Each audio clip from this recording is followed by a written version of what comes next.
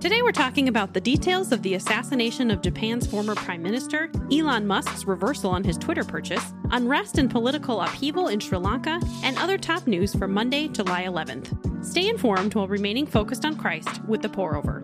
2 Timothy 2:13 says, "If we are faithless, he remains faithful, for he cannot deny himself." Let's get started with some espresso shots.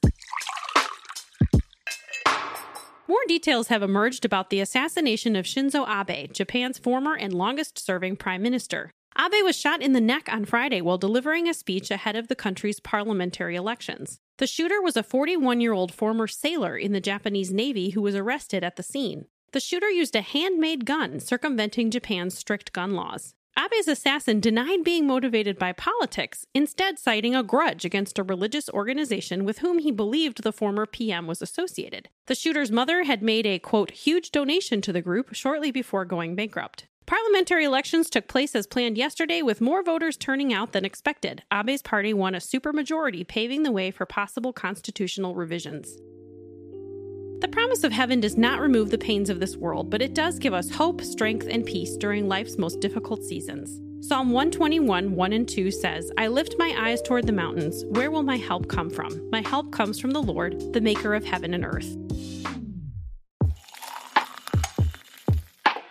Over the weekend, Elon Musk notified Twitter that he's backing out of his $44 billion purchase agreement. Musk's lawyers claim it's not because of buyer's remorse, but because Twitter breached the contract, specifically that they, quote, failed or refused to provide requested info and made layoffs without his consent, meaning that Musk can walk away without paying the $1 billion restocking fee. Though some Twitter employees celebrated Musk's reversal, the board has a high incentive to preserve the deal. Shares have dropped to $36.81, far below Musk's purchase price of $54.20, and the company has promised it will, quote, pursue legal action to enforce the merger agreement. In other Elon news, Musk secretly welcomed twins last year with an executive at his brain chip company Neuralink, giving the billionaire a total of 9 children.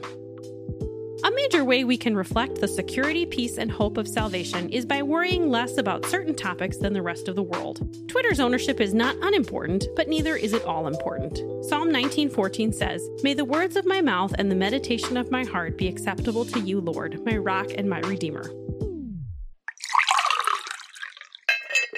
Sri Lankan President Gotabaya Rajapaksa has been battling an economic disaster, which caused political chaos and led to squatters. It started with COVID-19, which devastated the island nation's tourism-reliant economy. In May, inflation hit 54.6%, and the government defaulted on its sovereign debt, closing down office buildings and schools in an attempt to curb fuel use. Food, medicine, and fuel are all difficult to come by, and last week the masses had finally had enough. Protests turned violent, the prime minister's house was set on fire, and thousands of people overran the president's official residence. Photos show crowds of people swimming in the presidential pool, relaxing on beds, and crowding luxurious hallways. The president has promised to resign on July 13th, and protesters say they'll leave his house once he's officially out of office.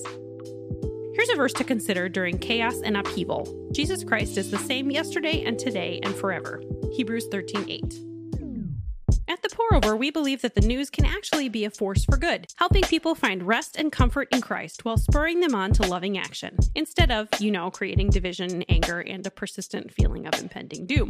For example, keep this in mind while reading today's news. Even if everything goes wrong, your eternity is secure. It costs about 20 cents per subscriber per month to operate The Pour-Over. Many readers are unable or unwilling to pay, but you can sling 4 of them on your back and support our staff and mission for only $1 a month. You can pay what you want for The Pour-Over and get a Kairos journal if you pay annually via a link in our show notes.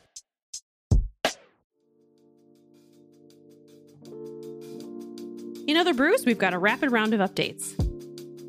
Friday's jobs report was stronger than analysts predicted, showing that employers added an impressive 372,000 jobs in June, and employment at private sector businesses is higher than it was pre-pandemic. But other economic measures like inflation, GDP growth, and consumer spending are still flashing warning signals. President Biden signed an executive order on Friday instructing the federal agencies to protect and expand nationwide access to mail-order abortion medication, but he acknowledged the order's scope is limited and any significant change would require Congress. Offline, eh? Canadian customers experienced massive internet and cell outages for about 15 hours beginning Friday morning. Canada's largest communications provider, Rogers, said a, quote, router malfunction disrupted cell and internet service, hampered 911 connections, disabled ATMs, and prevented banks and businesses from processing transactions.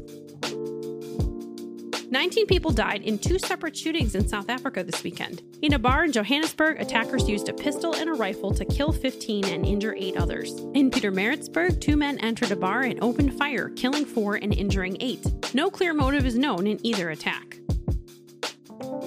Novak Djokovic won his 4th consecutive Wimbledon championship on Sunday. Djokovic let Prince George, who's 8 years old, admire his trophy, but George gave it back, saying, quote, "It's a bit heavy." On the women's side, Elena Rybakina secured her first Grand Slam championship, making her the first woman representing Kazakhstan to win a major tournament. That's all we have for today. Thanks so much for listening. If you're listening on the Apple Podcast app, you can give us a 5-star rating and drop us a review. If you're listening on Spotify, you can give us a follow and hit the notification bell to never miss a new episode. And finally, the simplest way to help us grow is to send this episode to a friend. We hope you have a great rest of your day, and we'll see you back here on Wednesday, July 13th.